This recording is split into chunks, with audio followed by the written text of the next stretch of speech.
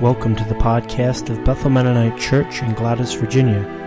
Today's message was originally preached February 19th, 2012 by Dan Freed, and it is entitled, Jesus Will Return, How to Be Ready in 2012. Greet you in Jesus' name this morning. He's the one that said, "Let not your heart be troubled. You believe in God, believe also in me.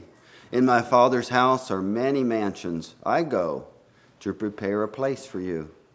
And if I go and prepare a place for you, I will come again to receive you unto myself, that where I am, there you may be also." I'm so glad he's promised that. He's coming back. It's a thought that I first started thinking about maybe 40 years ago when I was 6 or 7 or 8 years old. That was in the early 1970s, and there was a lot of fear then. I don't know if there was more fear then than there is now, but the Cold War was on. You children maybe don't remember hearing about the Cold War, but those of us that are my age and older know the Cold War was this chilly relationship that was between the communist world and the non-communist world. And there was tremendous fear here in the United States, and I think in the non-communist world, that the communists would come and take over. And probably my fears and my thoughts were heightened because one of our neighbors, the Foltzes, spent a very scary night in their basement. Someone called them and said, "Hey, we want you to know that the communists have taken over. Go to your basement and hide." So they went down the basement. They were a Bible-believing Wesleyan holiness family. And they believed the Lord was coming back, and they believed what the Bible said about judgment. So they spent a number of hours that night in the basement praying and being scared. And somebody just played a cruel joke on them by calling like that. But there is a lot of trouble in the world. There was then, there is now. There's a lot of fear. But Jesus said, "Let not your heart be troubled." I can take care of these changes that are ahead of you, that you don't know about, but I know. So God will take care of Sister Mary next week as she moves. God will take care of my Aunt Doris, who is lying at the point of death in Pennsylvania. My uncle called this morning and said she's very low. But things are bright for her because she's trusted in Christ. And so she may not die because Jesus may come today. He may come before she has the chance to die. We don't know. I'd like for us to look at Matthew 24 and 25, where Jesus gives us some wonderful teaching about how he is coming back again.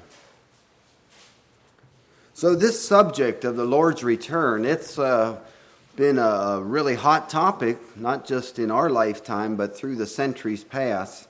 Jesus promised he would come back, and Christians have been interested in it. I guess the one question I have is, should we be interested in the subject? Yes, we should be. He spent a lot of time instructing us about the subject. When is he coming? What should we do to be ready? And where are we going to get our information on this subject? Because there's a lot of information out there on this subject. So I want to encourage myself and encourage each of us to get our information at the right place from the Bible, from the Holy Spirit. Listen to Jesus, and to beware of false information, and to be doing what we're supposed to be doing in being ready. Now, I don't know that Jesus ever said get ready. He said be ready. But before we can be ready, we have to get ready. So if you're here today and you aren't ready for the Lord's return, then you need to get ready so that you can be ready. And to get ready, we've already heard in the songs, we need to come to the point of knowing that we are a sinner and we cannot save ourselves. I just really appreciated all the songs this morning. The second last one we sang was, "Thy work alone, my Savior." It's the work that Jesus did on the cross, dying for our sins, that will save us. And so if we're not ready, we need to get ready so we can be ready. when the Lord comes. So we can be ready by being informed, by being wise about what's going on. And I read Matthew 24, and there's a lot of different things in this chapter. And the one thing that really stuck out to me was being wise about the Lord's return.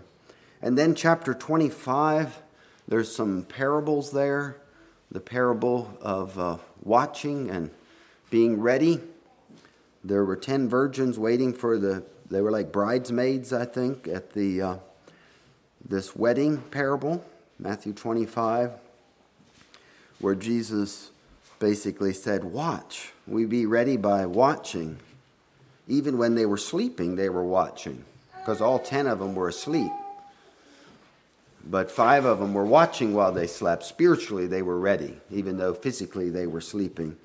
And then the last 2 paragraphs, the last 2 parables in chapter 25, there's a parable of the talents, where Jesus, I think, is saying, be working.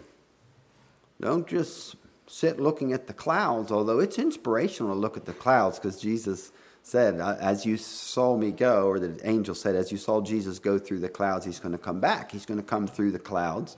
There's a number of scriptures that say that. It's an inspirational look at the clouds, but we need to also be working. And I think this parable of the talents is telling us, as we're waiting for Christ's return, we're to be busy.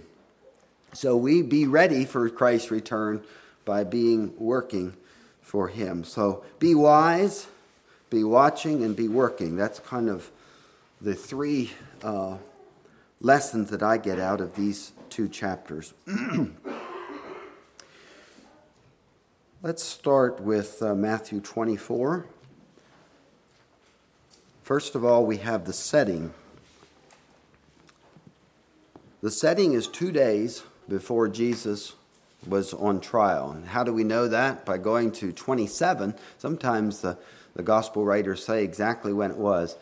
If you flip in your Bible to not 27, 26. Matthew 26, it says, Jesus finished this sayings, and it was 2 days before the Passover and his trial.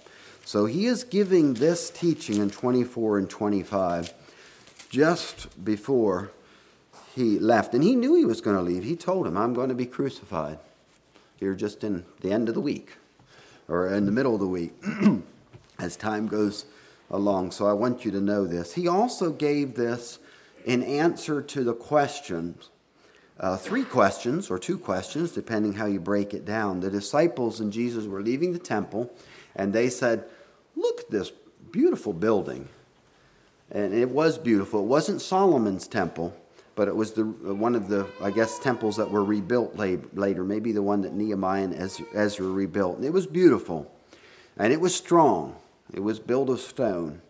And Jesus said, yeah, it is beautiful, but all these stones are going to be tore apart. This temple's going to be leveled to the ground. And they said, really?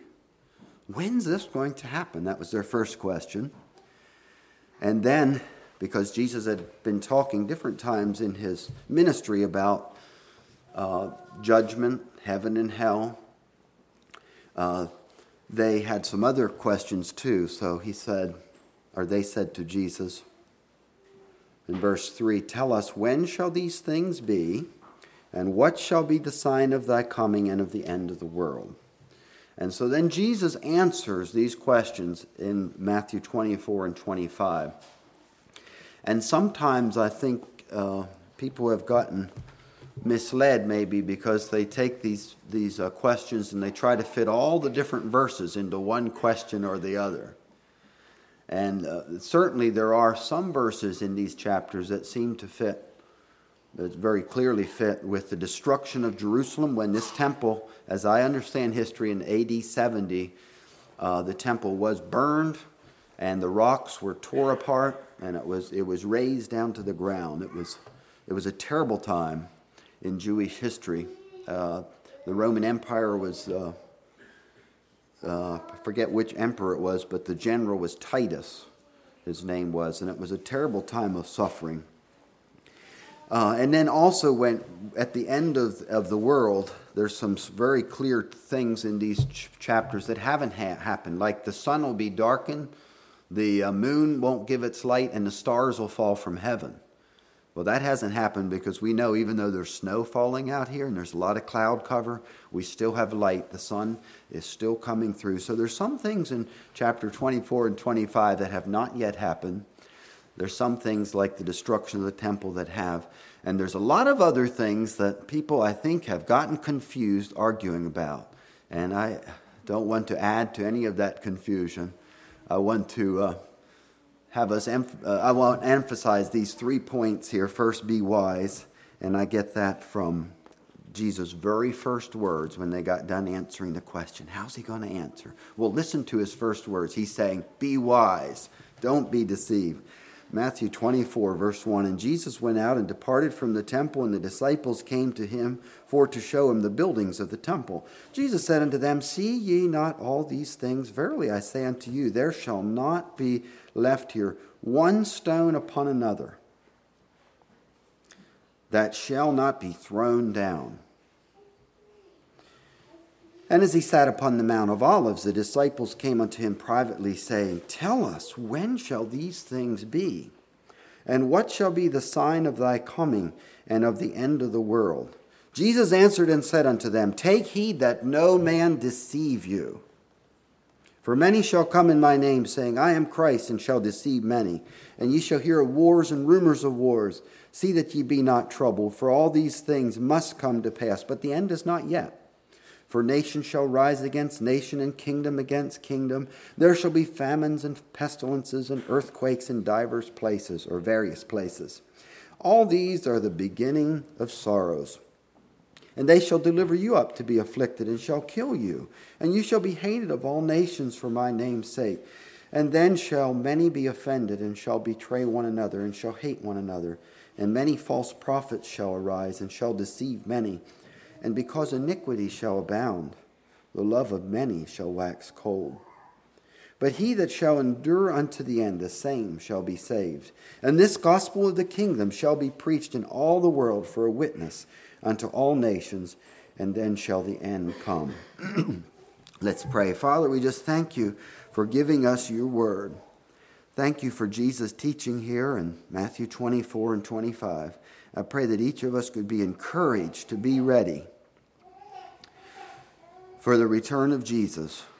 We know it's sooner than it ever has been. We're closer than we've ever been. We just pray that we each could be ready. And if anyone here is not saved, they've never taken that step of faith, I pray that today would be the day that they would be ready by trusting in Christ, what he did on the cross. And I pray for any Christian and every Christian here, for all of us, that we could be encouraged to follow you more closely as we see the day approaching. In Jesus' name, amen. So where are we going to get our information on this subject if we're going to be wise? Well, we need to get it from Jesus. And so, of all the things you're going to study about the end times and the Lord's return, study your Bible. In fact, I think we can be warned by what Jesus says here in verse 4. Take heed that no man deceive you. You know, if you forget everything else, Jesus said, make sure you're not deceived by men. Now, who all's included in this thing of men or humans? Does that include Mennonites, Baptists, Pentecostals? It does. In fact, I knew there was a lot of predictions that have been made of dates. But I didn't realize there's been hundreds, maybe thousands of dates that have been set by various people through the years. And it was astonishing when I started looking at it. Because I remember well, as a scared child in the 70s, people saying, well, certainly not going to see the next century. 20th century is the last one. Lord's going to come here in the 1970s or maybe 80s at the latest. I heard people in the Mennonite church where I went talk like that. Well, the signs of the time were very ripe. The Lord could have returned. He didn't, though, and I found in 1 Peter 3 why he didn't come. I was in my 20s, I think, before I really realized, here's why Jesus didn't come. It's there in 1 Peter 3. He could have come in the 1970s. He could have come anywhere along the way, because he says man doesn't know the date. God knows the date. And I believe Jesus probably knows it now that he's in heaven. When he was on earth, he didn't know. He was limited in different ways. But up in heaven, they know. God knows. And we would be wise not to speculate on the dates. We know it is sure. It is coming. We know it is soon. We know it is serious. It doesn't need to be scary if we've trusted in Christ. So we need to be wise about the Lord's return. Some of you remember 1988, and there was a Bible teacher, sort of an unknown minister, I think from Tennessee or somewhere, that wrote a book, 88 Reasons the Lord Will Come in 88. He was sure of it. We were living in Alabama at the time, and our pastor there read the book, and he didn't believe you should set dates, but it was a very curious book. Many Christians read it. There was a lot of talk. Well, 1988 wasn't the date that God had set. And as sincere as that pastor may have been, he was sincerely wrong. And I would believe he would have been wise not to have written that book, and maybe kept his little study of 88 reasons why the Lord should return in 88 to himself.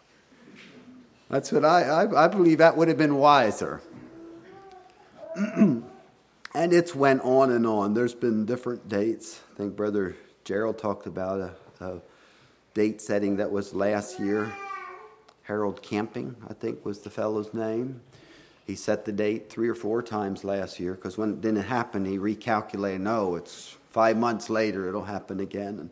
And there's all kinds of dates set, not just by Christian people, but there's the Native American Mayan Indians. Supposedly people are studying their calendar.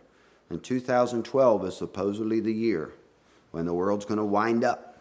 And so there's Native American people who say that's not true, and there's others who say, oh, yes, it is true. And there's New Age religions, Eastern religions that are setting dates. Don't be fooled by men, Jesus said. That's the first thing we should take away from Matthew 24 and 25. Jesus is saying, be wise that I'm coming back, but it's not going to be on a man's schedule. It's going to be on God's schedule. So we need to be wise by listening to Jesus. We need to be wise by not listening to these unbelievers. We need to be wise. I read some verses here about suffering. We need to be wise that we need to expect suffering. And Brother Dalama could tell us about suffering Christians in Nigeria. And other missionaries could tell us about how Christians are suffering around the world in terrible ways. And we've been very isolated here in the United States for over 200 years. We've been very blessed. I don't know all the reasons for the blessing, but I think some of it could be so that we could share and we could help missionaries get the gospel out to the world. So, but we need to be wise about this thing of suffering. Jesus said, be prepared that life will not be easy as a Christian. It's the best way to live, but there will be suffering. And trust me. Trust my promise that I will come back. There's a lot of doubt out there, and some of this was going on soon after Jesus left. Turn to 2 Peter 3. Keep your finger here maybe in Matthew 24, but flip in your Bibles to 2 Peter 3. It may have been 20 or 30 years after Jesus went back to heaven. I'm not sure of the exact date when Peter was writing here, but there were people saying, and probably people setting dates, and scoffers and unbelievers saying, it hasn't happened, it won't happen, don't believe it, God's a liar. Well, in the Sunday school class I was in, Brother Joe read a verse that said, let God be true and every man a liar. And so Peter says in 2 Peter 3 that there's going to be scoffers, verse 3, knowing this, that there shall come scoffers in the last days, walking after their own lusts and saying, where is the promise of his coming? For since the fathers fell asleep, all things continue as they were from the beginning of the creation. For this they are willingly ignorant of, that by the word of God the heavens were of old, and the earth standing out of the water and in the water, whereby the water that then was, being overflown with water, perished. The world that then was, being overflowed with water, perished. But the heavens and the earth, which are now by the same word, are being kept in store, reserved unto fire against the day of judgment and perdition of ungodly men. But, beloved, be wise. Be not ignorant of this one thing, that one day with the Lord is as 1,000 years, and 1,000 years is one day. In other words, God doesn't move his clock by our schedule. What seems like a long time to us is just a second, a blink of an eye. And be sure of this, verse 9, the Lord is not slack. The Lord is not slow in keeping his promises. The Lord is not slack concerning his promise, as some men count slackness, but is long-suffering. Here's the verse I found some years later when I was in my 20s. It was there, but I never realized, oh, that's why he didn't come in 1970s or in the 1980s. The Lord is long-suffering to usward, not willing that any should perish, but that all should come to repentance. He has not come back yet because of his great love. He's waiting for more souls to be saved. He may be waiting for someone here to be saved this morning. That's why he hasn't kept his promise yet. He will keep it. It will happen. But he is long-suffering. He is waiting for more people to be saved. What a long-suffering, loving, merciful God we have. He is a God of truth. He will keep his promises. So we must be wise. Jesus said, be wise about my return. And then he says, be watching. And there's a number of verses, if you're back in Matthew 24, that talk about watching. And other places too, Jesus talked about being alert, being awake. Let's look at 24, verse 42. Watch therefore, for you know not what hour your Lord doth come. But know this, that if the goodman of the house had known in which watch the thief would come, he would have watched and would not have suffered his house to be broken up. Therefore, be ye also ready, for in such an hour as ye think not, the Son of Man cometh. So Paul picks up on this in Thessalonians and says, the day of the Lord will come as a thief in the night, unexpected. Now, that sounds kind of scary. And it is if we're not ready to meet the Lord. But he goes on, Paul, in Thessalonians by saying, you are not in darkness that day should overtake you as a thief. So we don't have to fear that God's going to trick us somehow and come back and catch us off guard. Because God loves us. Jesus said, I want you to be with me in heaven.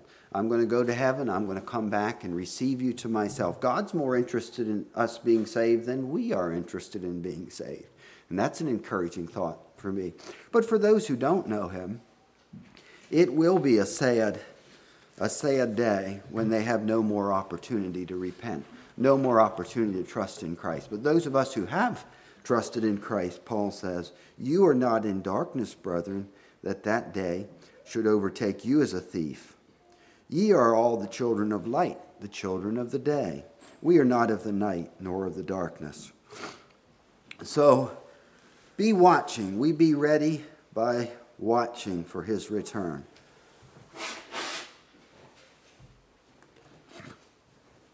So we should watch always. And maybe that's the lesson of the parable of Psalm 25, the 10 virgins. There were 10 that were wise and 10 that were foolish. What was the difference between the wise and the foolish? The wise ones had enough oil in their lamps.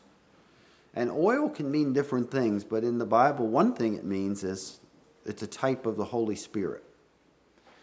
Jesus said, have your lamps burning and ready. Oil is that fuel, that energy. inside the lamp that keeps it going. And spiritually, the fuel inside of us is the Holy Spirit of Jesus that lives in us. And so we are watching as we are in tune with the Holy Spirit, as we ask for the Holy Spirit, as we walk in the Spirit, as we're led by the Spirit, as we quench not the Spirit.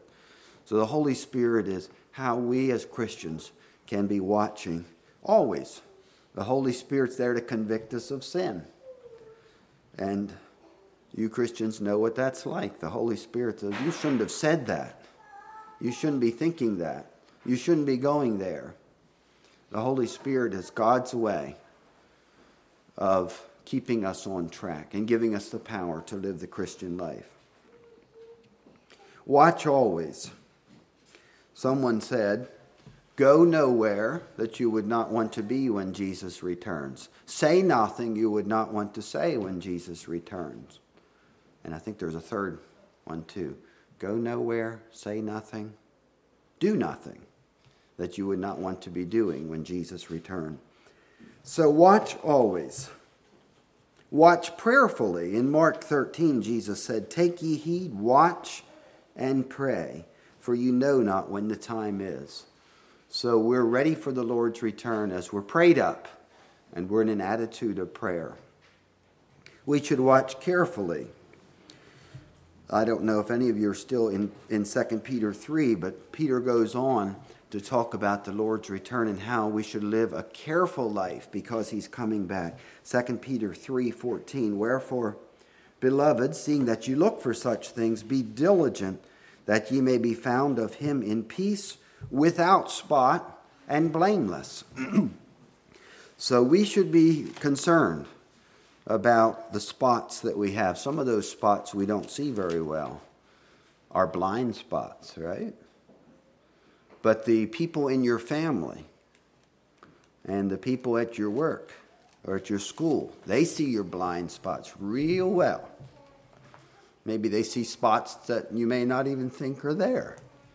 But anyway, the Lord has put other Christians around us to help us with our blind spots. We want to be diligent to be found in him without spot at his return. So Peter encourages us to watch carefully. So we're wise about the Lord's return. We're getting our information at the right place, the Bible, Holy Spirit. We're watching prayerfully, carefully. And we're to be working. That's the last two parables in 25. The first one is the parable of the talents, where there was a man, in verse 14, traveling, and he called his own servants and gave his goods. He gave one 5, he gave another 2, he gave another 1. And the point of the story was that the one that was given 5 and that was given 2 did the right thing. They used their talents. They traded. The word traded has to do with the idea of to toil as in a task or occupation, to be engaged in or with. That's what the Strong's Concordance defines this word, traded. The last man is probably the strongest lesson for us, the one that was given 1 talent. He did not work his talent. He just dug a hole in the ground and buried it. He thought it was a safe place. And I don't know how you would make that application in your life. How do you bury your talent? How do I bury my talent? I think when we're thinking thoughts like, well, I really can't do it that well, so why try? That would be a thought that would be relating to bury our talent. Or if we say, well, I think there's a lot of other people that could do this better than me. I know Brother Leon could preach better on the Lord's return, and he understands this better than me, so maybe I shouldn't even try. That would be burying a talent, wouldn't it? Every Christian has gifts. Paul talks about that in Ephesians and Romans and in Corinthians. Every Christian has gifts, and God wants us to use those gifts for his glory. And Jesus said, use what you've been given.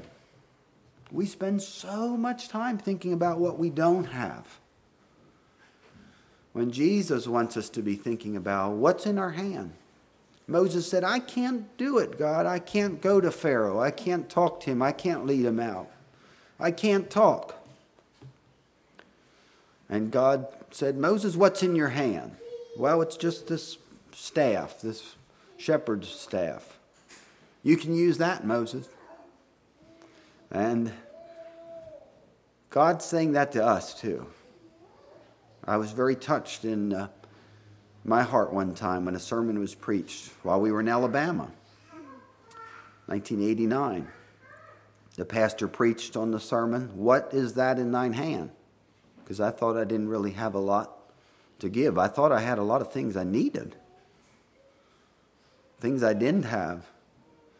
But God touched me with that sermon. And Jesus, I think, with this parable is trying to get the disciples, our attention, that we need to work with what we have diligently and not be focused on what we don't have. And that's how we'll be ready when Jesus comes. When Jesus comes, will he catch us working for him? It's a scary thought to be caught doing something you shouldn't be doing when Jesus comes. But it's a good thought to think, when Jesus comes back, will he find us working, watching, praying? That's what he wants to do. And then the last parable, which actually isn't exactly a parable, it's a picture of the judgment. It is a lesson on the sin of omission. You know, there's these sins of commission, sins that we do. But this last judgment, where there's the separation of the sheep from the goats, and the ones that went away into hell were those who didn't do certain things. They didn't care for the needy. They didn't visit the lonely, visit the sick, visit those in prison. They didn't do those things. And so part of what we need to think about in our life, our works, is not only the bad things we shouldn't be doing, and we need God to help us get away from, but the good things that we should be doing. And those opportunities are right around us. And we can visit by telephone. We can visit in person. We can give an encouraging word. We can meet a need. In fact, Jesus said, even giving a cup of cold water will not lose its reward. So God bless whoever brought this cup of cold water up here. Thank you. Even if you give it to a little child. Mark 10:42, and whosoever shall give to drink unto one of these little ones a cup of cold water only in the name of a disciple, verily I say unto you, he shall in no wise lose his reward. So the smallest thing that you do as a mother to your child, you may think, well, whatever talents I have, I can't use right now because I'm so busy with these children. All it takes is a sippy cup, a bottle, a warm blanket, a clean diaper, doing it unto that little child as unto Jesus, and it will be rewarded. We think we have to have many talents and do big things for God to be pleased with us, and Jesus is saying, no. You just do what's in front of you.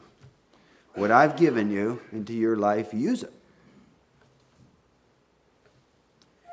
So let's be working. Let's be working lovingly. Love for God. Love for others. There's actually, somewhere in here, there was a verse or a parable, or Jesus did some teaching about this worker beating up on his the other people. That might have been back in 24. Where the evil servant says, 24:48, that evil servant shall say in his heart, my Lord delayeth his coming, and shall begin to smite his fellow servants. Is it possible to be so heavenly minded we're of no earthly good? Well, some people maybe are so focused on their relationship to God that they're mistreating other people. We need to be loving toward God and loving toward others. So Jesus is saying, work diligently, work lovingly, work compassionately, and then you'll be ready for my return. Reading from 2 Peter 3, seeing that all these things shall be dissolved, what manner of persons ought ye to be in all holy conversation and godliness, looking for and hastening unto the coming of the day of God, wherein the heavens being on fire shall be dissolved, and the elements shall melt with fervent heat. Nevertheless, we, according to his promise, look for new heavens and a new earth, wherein dwelleth righteousness.